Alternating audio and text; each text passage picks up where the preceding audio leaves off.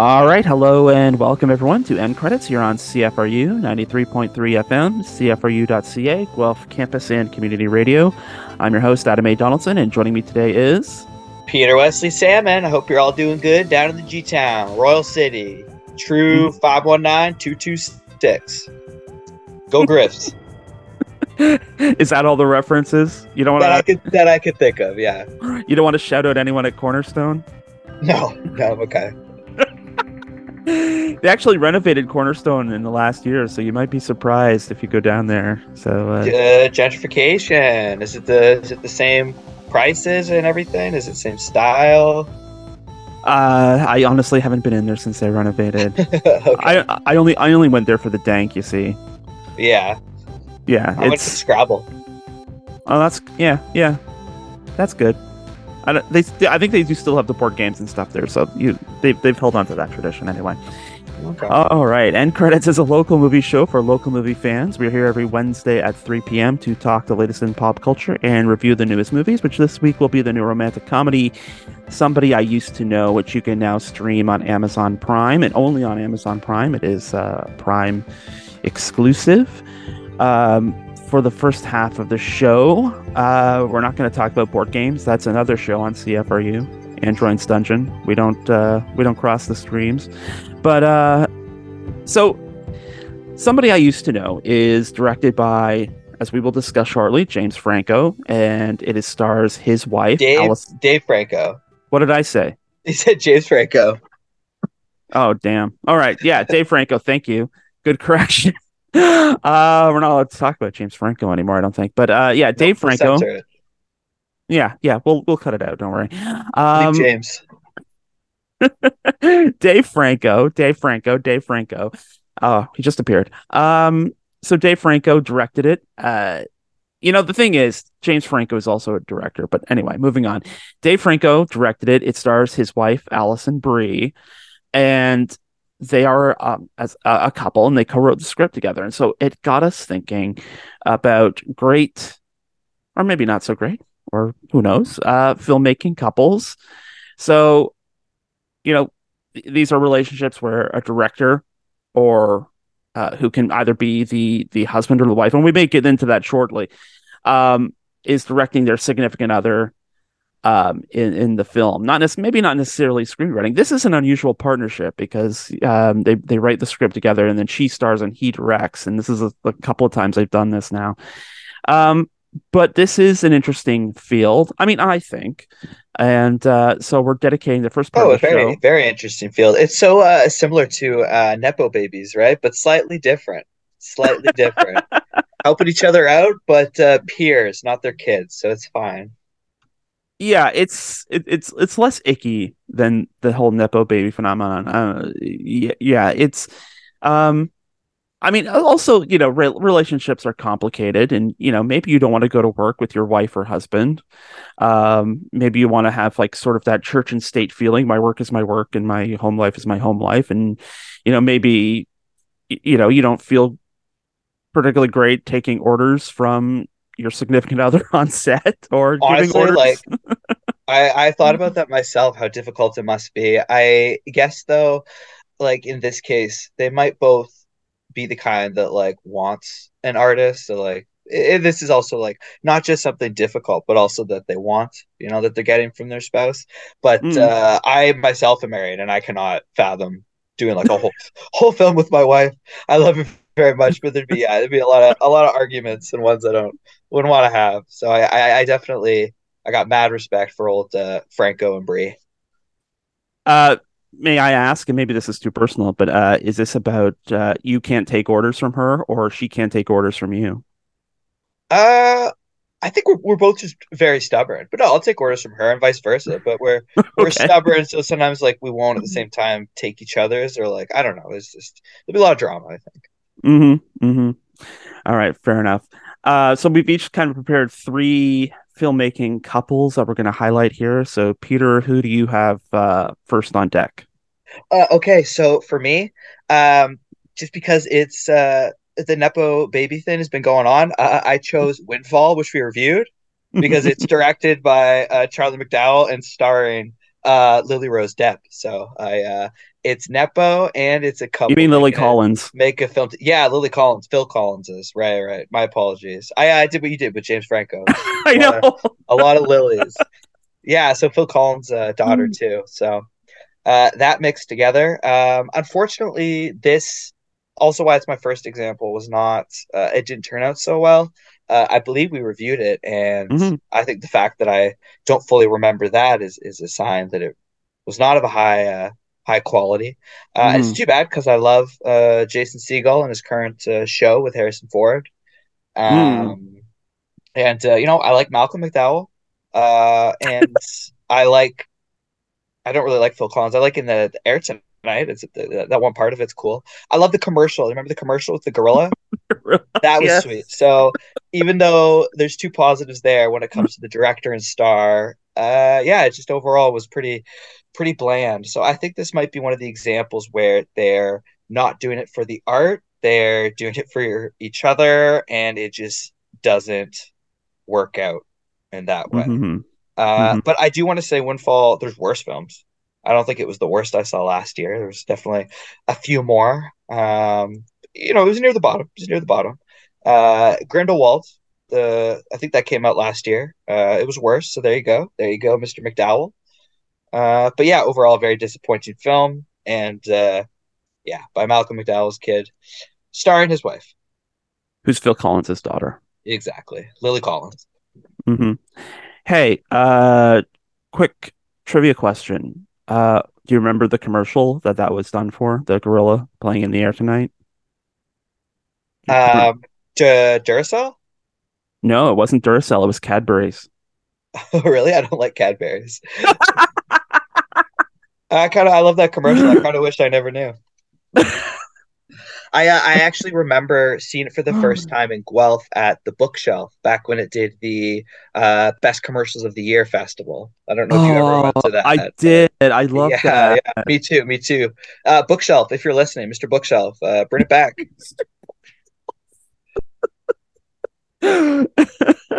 That was a request to Mr. Bookshelf. Mhm. All right.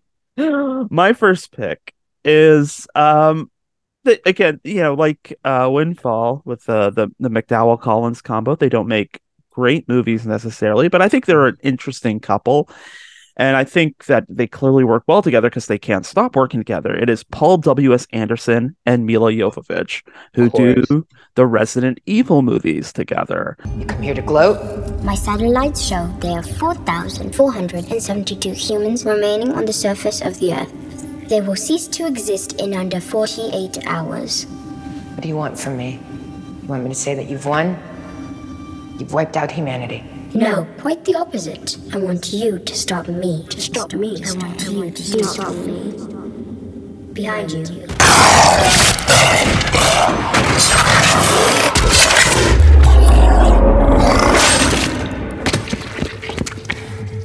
And the reason why I think this is interesting, and I'm going to tilt into sort of other things that they've done together as well, but they met on Resident Evil and have.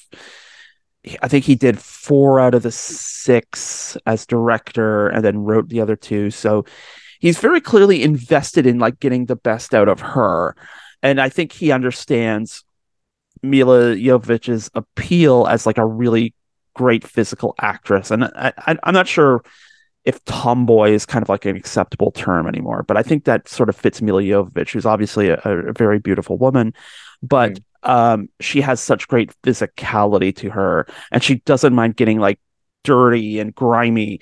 I think in another universe, maybe not another universe, maybe in this one, if somebody's listening and want to do this, I think she is probably ripe for like a John Wick like series where it's just like all her doing action for an hour and a half or 3 hours, since the running time for John Wick 4 is like almost 3 hours long apparently.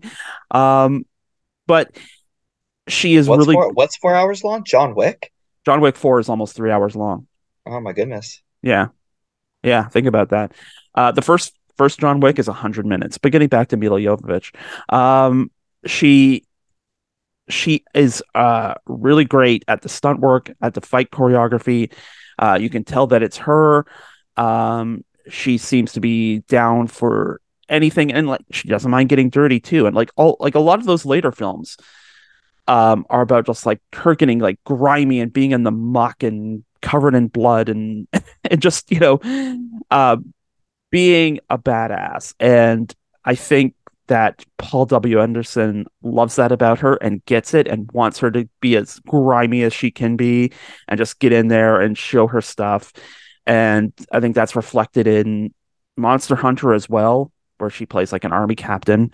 But also in, I think it's criminally underrated as sort of like a B picture, but the Paul W.S. Anderson's 3D Three Musketeers.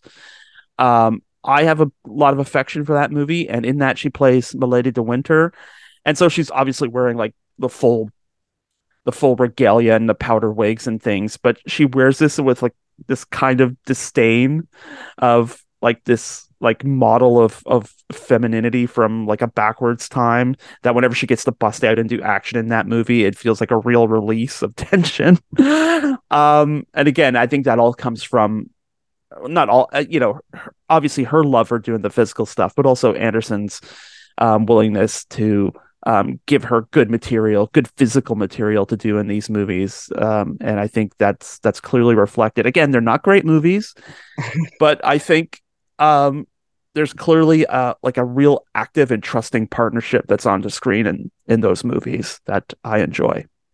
Yeah, I'm not gonna lie. I have yet to see a single Resident Evil or Paul W.S. Anderson work, so I don't have really any comments towards it. But I do know from the trailers I've seen and from what you've discussed that it's very impressive how much physical action she can do alongside her Mhm. husband, and just all around. Well, It's impressive. it is, and it's not something I think a lot of people recognize about her. Like over the weekend, they're talking about how they're trying to reboot Hellboy again. In the last Hellboy movie, she was the villain, and pretty much all she does is stand around and order CG Gleep to attack Hellboy. And it's like, well, What a waste. someone clearly cast her and didn't understand what the Mila Jovovich appeal is. Paul W.S. Anderson knows what it is, and it's that she will kick your ass, and he leans Mhm. into that. So, that's Paul W.S. Anderson and Mila Jovovich, power couple. Who do you have next? It's funny because Mila Jovovich, her one of her first films was Dazed and Confused. Hmm. And my next pick is Kevin Smith and Hmm. Joey Lauren Adams. Why are we stopping? Because I can't take this. Can't take what? I love you.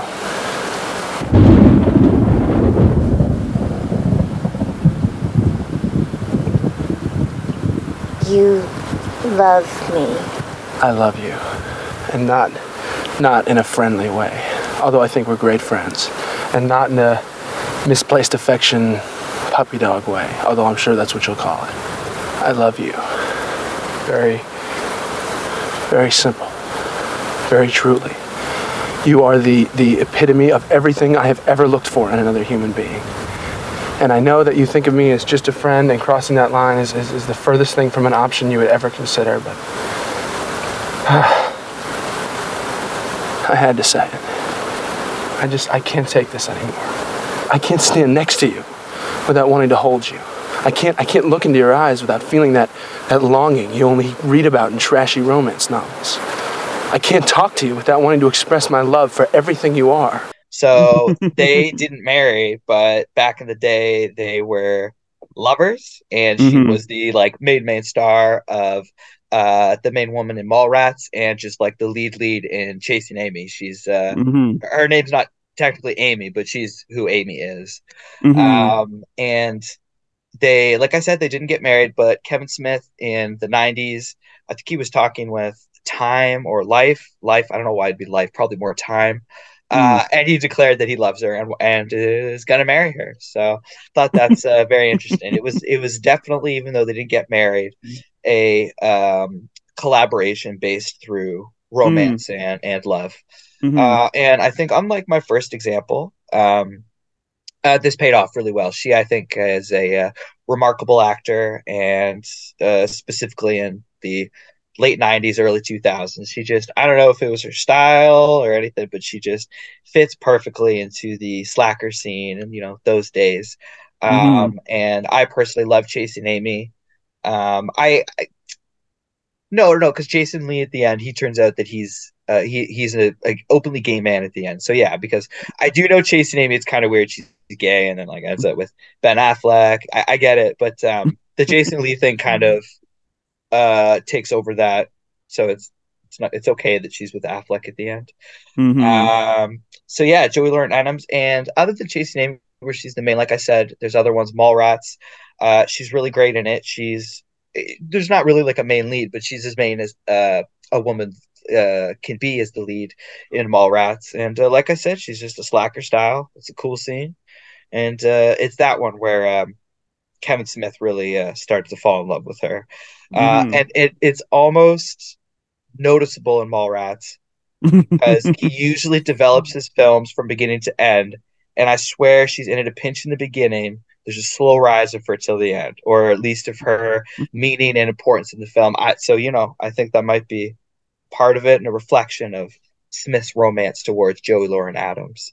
I also really respect how, and it's like I don't know if James Cameron would ever be able to work with his ex, uh, but Kevin Smith still has Joey Lauren Adams in his films. In particular, the ones that are his more modern ones, like Jay and Silent Bob reboot, that really Hmm. do depend on nostalgia. So she comes back as Alyssa Jones from Chasing Amy. Hmm. Um, so yeah, I just think it's great she's still doing that, and like I said, she's perfect for the role she plays. I don't know if she's like a renowned actress or anything, but she is a renowned Kevin Smith film actress. She's perfect for the roles. Hmm. Also, I forget if I mentioned at the beginning, but yeah, I think I did. They both started Dazed and Confused. So, Richard Linklater, you did good. Two of the three that each of us are mentioning. Start Yeah. them off. Yeah, she's interesting. And I wish that because I yeah. would know more about her. I wish alongside the Askew universe she did more, but at least she exists in that. Yeah, she's one of these like actresses from the 90s who seemed to be they were going to be big, like Gretchen Mol and Natasha and Gregson Wagner, and then just Yes. don't get big for whatever reason. Yeah, it's Uh, too bad. She was in this yeah. year's or late last year's rebirth of the L Word, so that was good. But other than Oh, that, okay. That is, yeah, yeah, yeah. yeah, Cool, cool, cool, yeah. cool. Mina Savari is another good example of that. She was Yeah, back in the kind of Bond bro stoner film days. yeah, and a lot of that, of course, had to do with Harvey Weinstein blacklisting her because Exactly, of stuff. exactly. Yeah, so yeah. All right, so my second pick, actually, kind of also '90s era. It's Joel Cohen and Frances McDormand, who are married, and again, I'm focusing on Fargo, but she has been in seven other Cohen brother joints, including Joel Cohen's most recent one, Tragedy of Macbeth, where she plays Lady Macbeth. But in Fargo, it does feel like that is their film to a certain degree. Um, it's hard to imagine anyone else playing Mark Gunderson. She is just so good in that. She's so naturalistic. Um, like from the voice. I mean, it's a silly accent, but and it could have gone down very silly, but it's such a part of her. She sells that like Midwestern authenticity. They're all from the Detroit area and in Michigan, so I mean, maybe that's not necessarily a bit of acting, but yeah, it's just There's clearly this like very productive, very interesting. I don't know if she's quite the muse because she like will fill all kinds of roles in Coen brother movies. Like she's in ensembles, um, she's in like supporting capacity in something like Raising Arizona, for instance. She does cameos, like uncredited cameos, like she's in Barton Fink, in an uncredited role, and I think she's in. Miller's crossing as well in an uncredited role. And then there are other times where she's, like I said, part of the ensemble, like Burn After Reading, Hail Caesar. So this is kind of like outside of the first Coen Brothers movie, Blood Simple, Fargo is the thing where she takes center stage. The movie kind of rides on her, although I don't think Marg's in it till about 20 or 30 minutes in. So that's another interesting too. Like she pops in and then it's all about her. And yeah, there's a real back and forth. I think she probably provides a lot of good sound advice about the creative directions behind the scenes, because this does seem like the whole Coen clan is this filmmaking family, because Ethan's partner, Trish Cook, is an editor on a lot of the Coen brother movies as well. So it's a family affair. Oh yeah, absolutely. My apologies if you already mentioned it, but Lady Macbeth, right? She is remarkable in that. Yeah. Yeah, and by him too, by the old Coens. So Yep. Well, good on Joel. her. Well, I love yeah, Joel. Yeah. Come on, Coen brothers. They're you know they're the same. They're together. It's like the Wachowskis. They're together. It's their thing. And there's I don't watch their films. I'm not Christian, but there's like those Christian brothers that like direct all those Christian banners. It's, they're like one person. It's just kind of the way it is. Yeah, it's although the Wachowskis, like the Coens, are in this like separation stage right now. I know, drama. They're off doing different. I don't know if it's drama. I think it's just maybe these sometimes partnerships reach their limits. But I think the Joel and Francis partnership, I think, will persist as we see that going forward. I'm not sure at this point, to borrow a phrase from another romantic movie, that they can quit each other. It's been 30 years. So anyway, why don't you give us your number 3?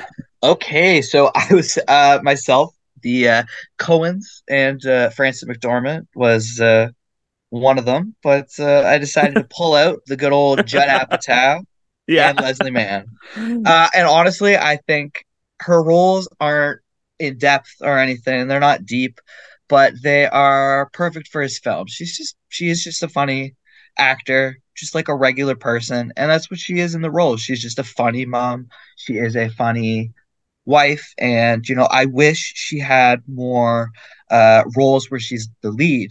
But from what she's in the Judd Apatow, she is absolutely a wonderful.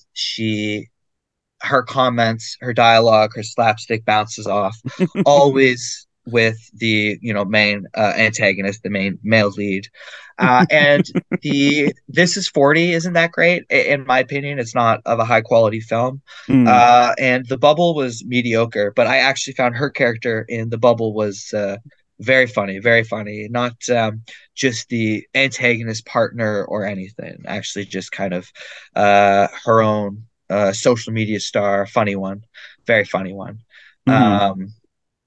So yeah, I also think in This Is 40, which isn't awful, but This Is 40 knocked up as well. I do think it's based around Judd Apatow's love with her, so that's interesting to see come off in the films, and it really does, I think, make it more crisp and real.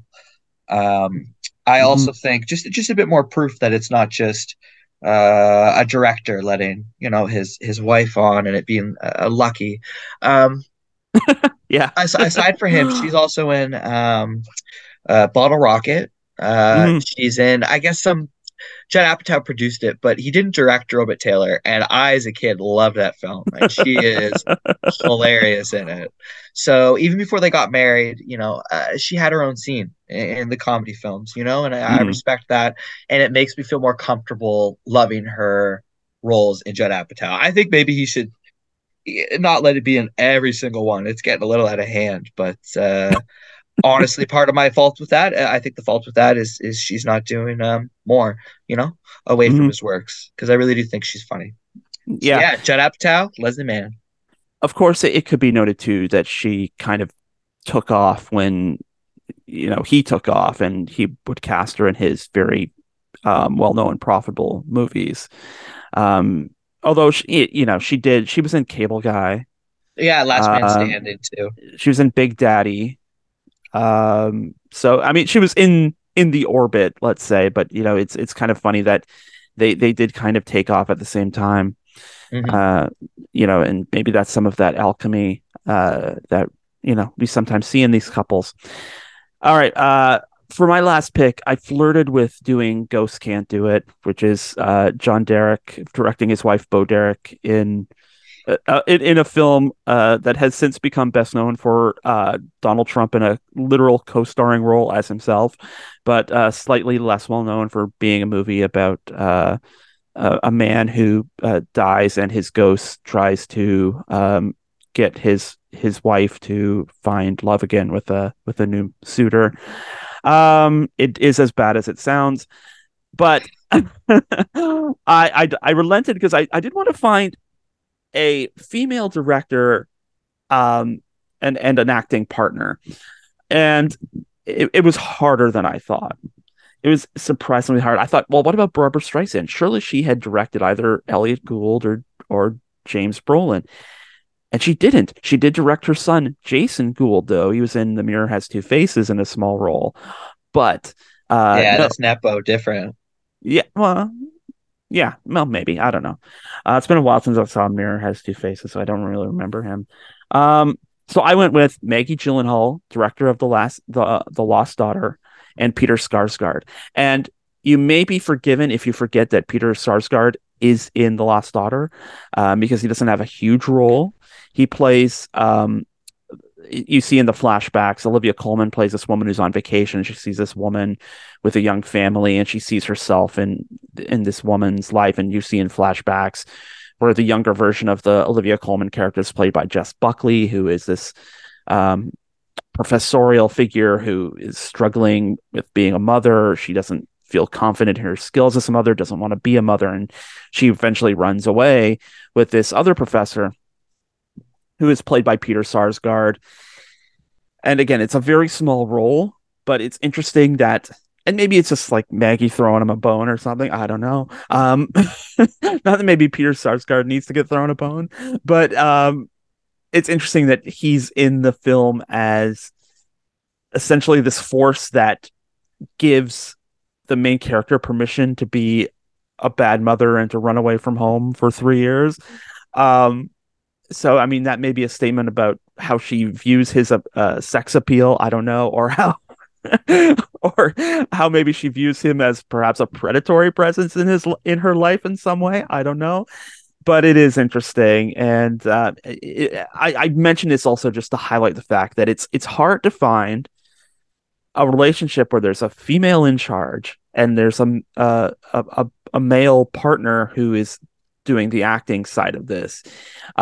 You see go through a lot of like big name directors, and you look at their spouses, and they're like powerful people who are maybe in the movie industry, but are in like different capacities. Like they're in, composing or art direction or things like that. But in terms of this very specific like power dynamic relationship of actor and director, it is hard to find. It is hard to find the female director and male actor partnership. So I wanted to highlight woman that as the head leader of the film is right. more rare. Yeah, and that could speak to just the fact that there aren't as many women directors or successful women directors as there are successful male directors. But I think it also highlights the weirdo power dynamics in Hollywood and the difficulty in changing that. Yeah. Although, yeah. Because you do get something like Catherine Bigelow and James Cameron, who are both directors, so they're like on an equal par, and maybe of course that's why that didn't necessarily work. Of course, James Cameron doesn't really seem to work well with anybody. Yeah. Well, he doesn't. He also doesn't act. He doesn't act, right? So it's harder to tell if they would work together in that nature. True enough. All right, well, that does it for our list this week. Before we go to break, I just want to highlight, we don't usually highlight like local events on our show, which I feel like is a mistake on our part. As CFRU's preeminent pulp culture adjacent show, I'll just put that out there. Prove me wrong, Android's Dungeon.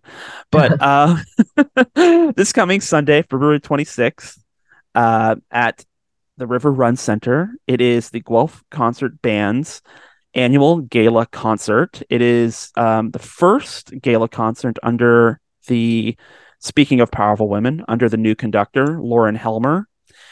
And the theme is, I'm going to read the tag here. It's embark on a musical expedition starting with our beginnings in space, progressing through Earth, the fantasy world of Middle Earth, the underworld, and beyond.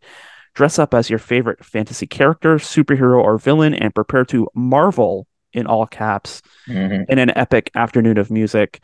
So the show is called Monsters, Mutants, and Mythology at River Run. You can get your tickets now if you go to the River Run website. That is a hard phrase to say. Call the box office at 519-763-3000 from noon to 4 on Tuesday through Saturday. And you can also go there in person from noon to 4 Tuesday through Saturday to buy tickets in person if you like. So yeah, that is Monsters, Mutants, and Mythology at River Run, the Guelph Concert Band's gala concert of the year. It starts at 3 p.m. next Sunday, or this coming Sunday, I should say. So, having done our due diligence for local arts, we will now turn to a commercial break. And we're going to come right back with our review of Somebody I Used to Know. You are listening to End Credits here on CFRU 93.3 FM, CFRU.ca, Guelph Campus and Community Radio.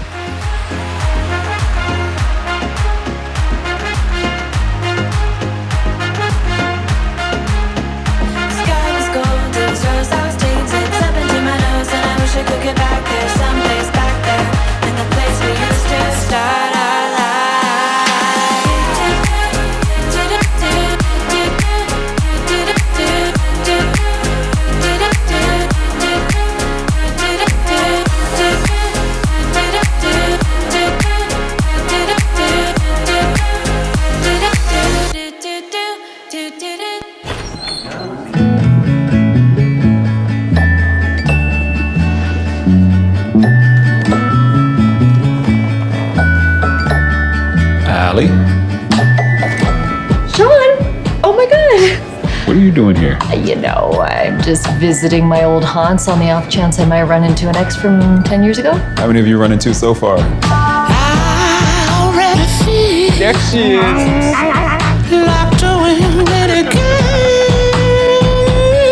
I still think about what would have happened if you hadn't left all those years ago. I've been kind of wondering the same thing recently. Like if maybe I made the wrong decision. I haven't felt that free in I don't even know how long. Sean, honey. Mom, hey. Allie? Jojo! Hey. What a wonderful thing for us all to be here. So thank you to the bride and groom for giving us a reason to celebrate. To Sean and Cassidy. Oh, you know what we could have done? I feel bad. In 1978, Jan Wagner wrote and directed the film Moment by Moment, which starred her wife, Lily Tomlin. That would have been cool. Ooh. Yeah, woman director, also a woman role. So it's not the same, but yeah, that's cool. Mm-hmm. Mm-hmm. Oh yeah, and Maya Rudolph, Paul Thomas Anderson. Oh. Okay, and that was a clip from Somebody I Used to Know. It is the new film from co-writer and director Dave Franco, and it stars Alison Brie, Jay Ellis, Kiersey Clemens, Danny Putty, Olga Moredes, Haley Joel Osment, and Julie Haggerty. So Peter, tell me we didn't just review this for the community reunion.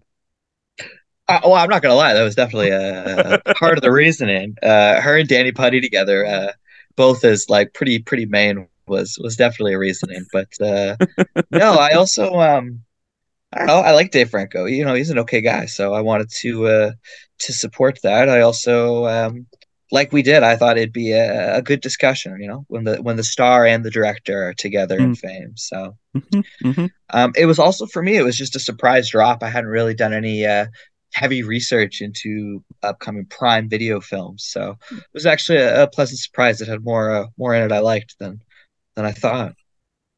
Yeah, it appeared last weekend on Amazon. Interestingly, the same weekend that Your Place or Mine appeared on Netflix, the new rom-com with Reese Witherspoon and Ashton Kutcher. So I guess it was a mode. I mean, I guess pre-Valentine's Day. So yeah, that pulled all the attention away. Yeah. Well, and especially with like that '90s show, right? It's we've all got the Ashton on our mind. Yeah, he's making a comeback. Although, why wasn't Danny Masterson on that 90? I know why he wasn't on, but that's not neither here nor there. Okay, so somebody I used to know. I have mixed feelings. I thought it was. I think I probably enjoyed it. I think that it's. I'm not sure it has anything interesting to say. It's not special. It's not special. Yes, that's right. I'm not sure. Like, I'm not sure if Dave Franco and Alison Brie thought they had anything interesting to say, because I think it covers a lot of well-worn ground. I think the interesting parts of it are like where it kind of lampshades My Best Friend's Wedding, which is literally name dropped in the film, because there's one point where the bride, Cassidy, played by Kiersey Clemens, says, "You're not here to my best friend's wedding, this, are you?" Yeah, I also think it's trying to show, and as people who both like live and work in Hollywood, it makes sense, that even if there's a flaw in your Hollywood life, or for any viewer what their current life is like, of course all you're going to think about is the positives from the past, and that doesn't mean you should go back to it. If you're not liking some small thing about the present, and like you go back to town or whatever, you see the positives, you're going to overanalyze those positives, and you're gonna, some people just go back to the past, and I think it dealt with that in an okay way. I think it was definitely too for the LA people who are wanting maybe back to using finger quotes, more real lifestyle, but I think you can also analyze it in a broader way of getting homesick, and that not necessarily meaning it's back home you should go. It's not necessarily original thought, though, I think. No, that's been in a ton of different films before. No, Yeah. it's just it's exactly what it is. It's a romantic comedy that gives like a small couple of important themes, but ones that have been done many times.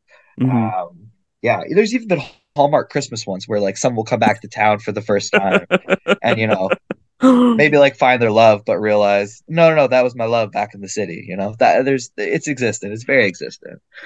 I did see a couple of comparisons online to saying this was a Hallmark movie with better actors, and I'm not sure that's the thing. fair. Yeah, it was great acting. It was great acting. That's. Well, there's some pretty good actors in those Hallmark movies, but they're not called upon to do much. Is the thing. So actually, that's true. I want to give respect to the Hallmark guys and ladies. Yeah, that's true. That's true. Luke McFarlane, right, from Bros. He's a Hallmark regular, and he's a great actor. So you're right.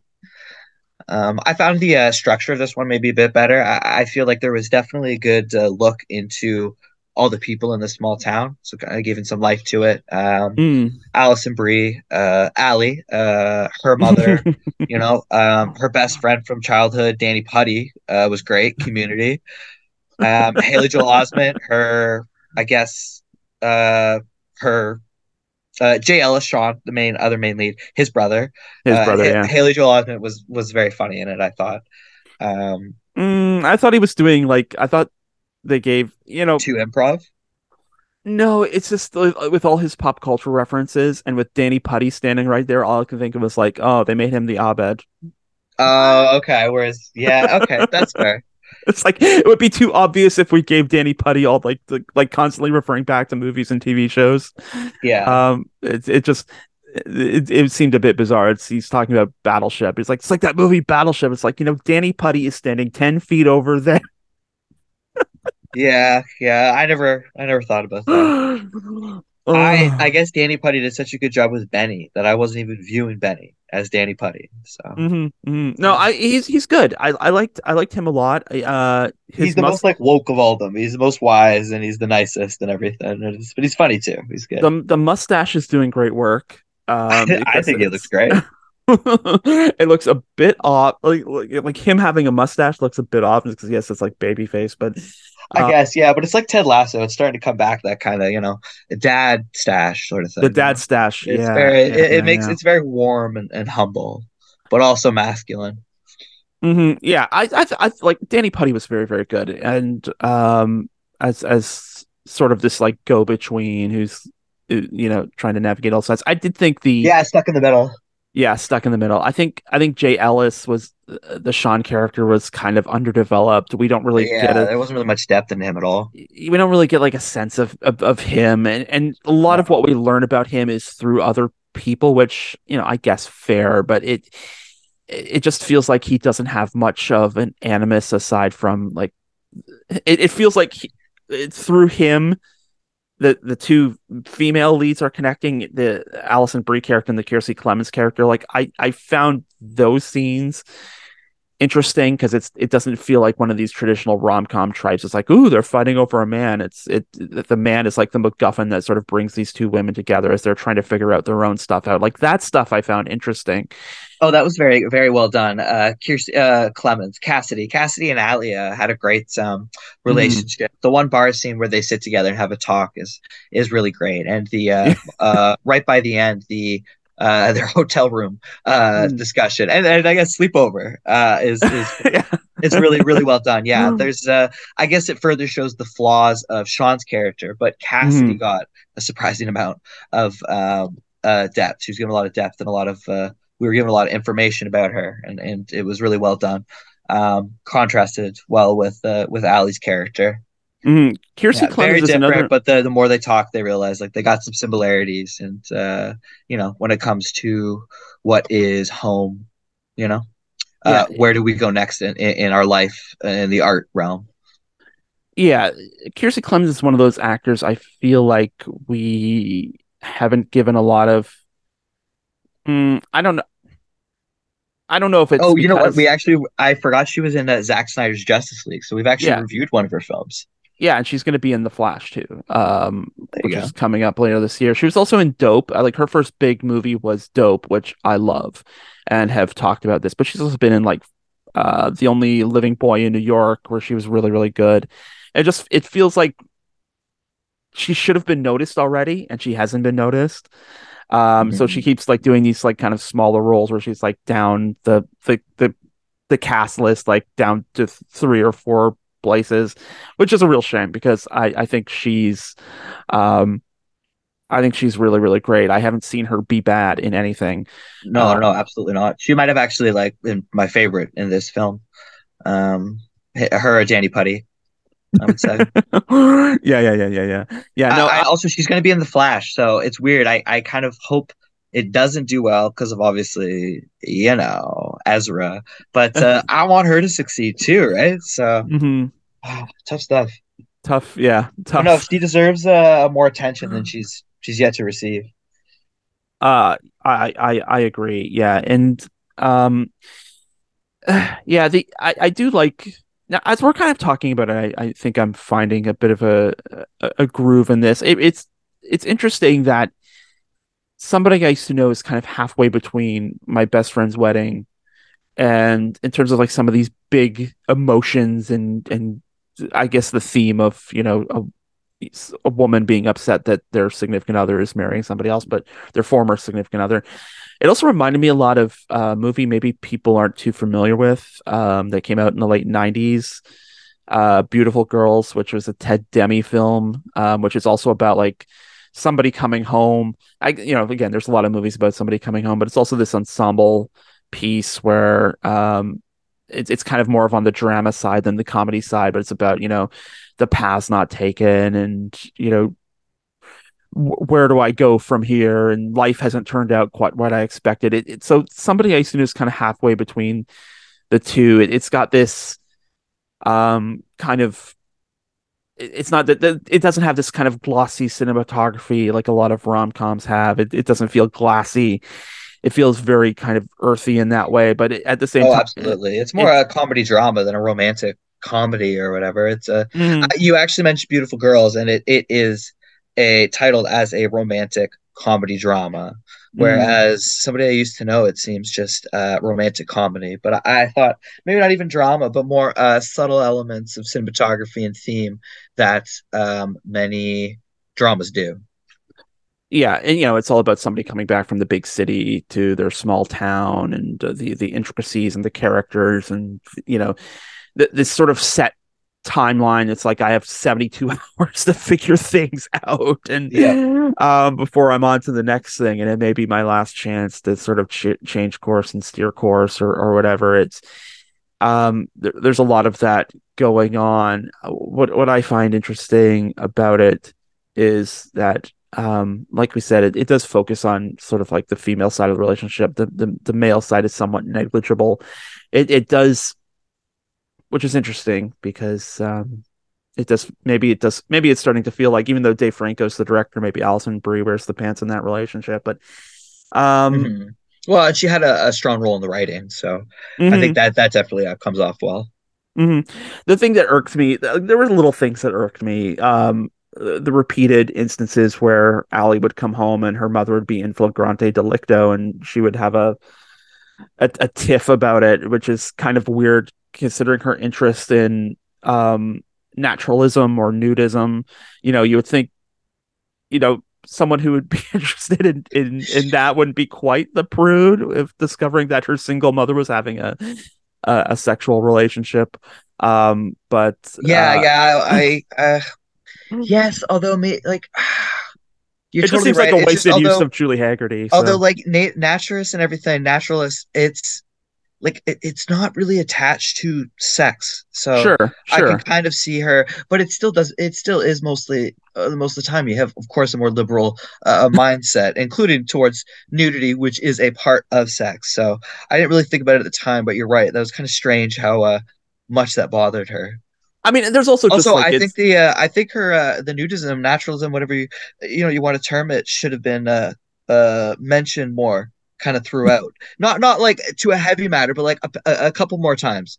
It was mentioned in the beginning and then kind of the end. There wasn't like a sprinkle throughout to make it even more cool, the ending, which I don't want to spoil, but yeah. It's an interesting detail because you don't want to take away from romance either. No, well, I was going to say it's an interesting detail because it's apparently an interest of Alison Brie's and the IRL, but also just because of like recent discussion about the lack of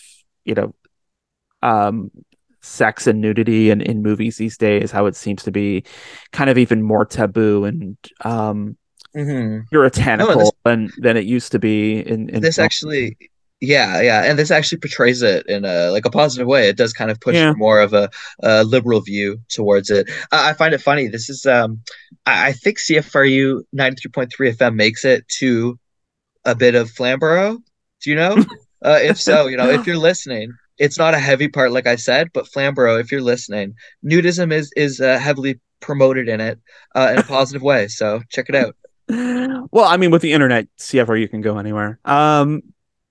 The thing of the whole thing with the mom and that and all that. The mom wasn't needed. I thought we would get so much more from her, but they didn't really ever end up having like a major talk, or at least one I thought would be as emotional. That I thought would be more emotional. Yeah, there had to be a bit more because it just felt so silly to keep going back to like, my mom is having sex. Oh my goodness. Yeah.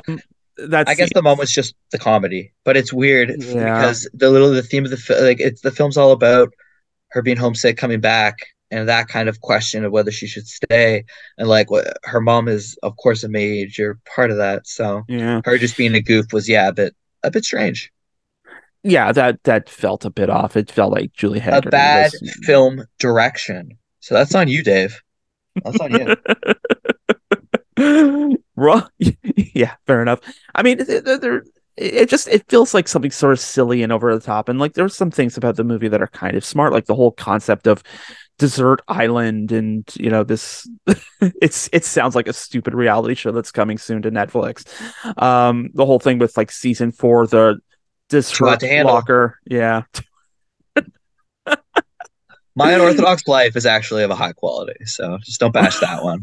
Okay, fair I enough. like it. But the desert locker where you have to figure out which cupcake explodes. I appreciate that this was scheduled for jab at that.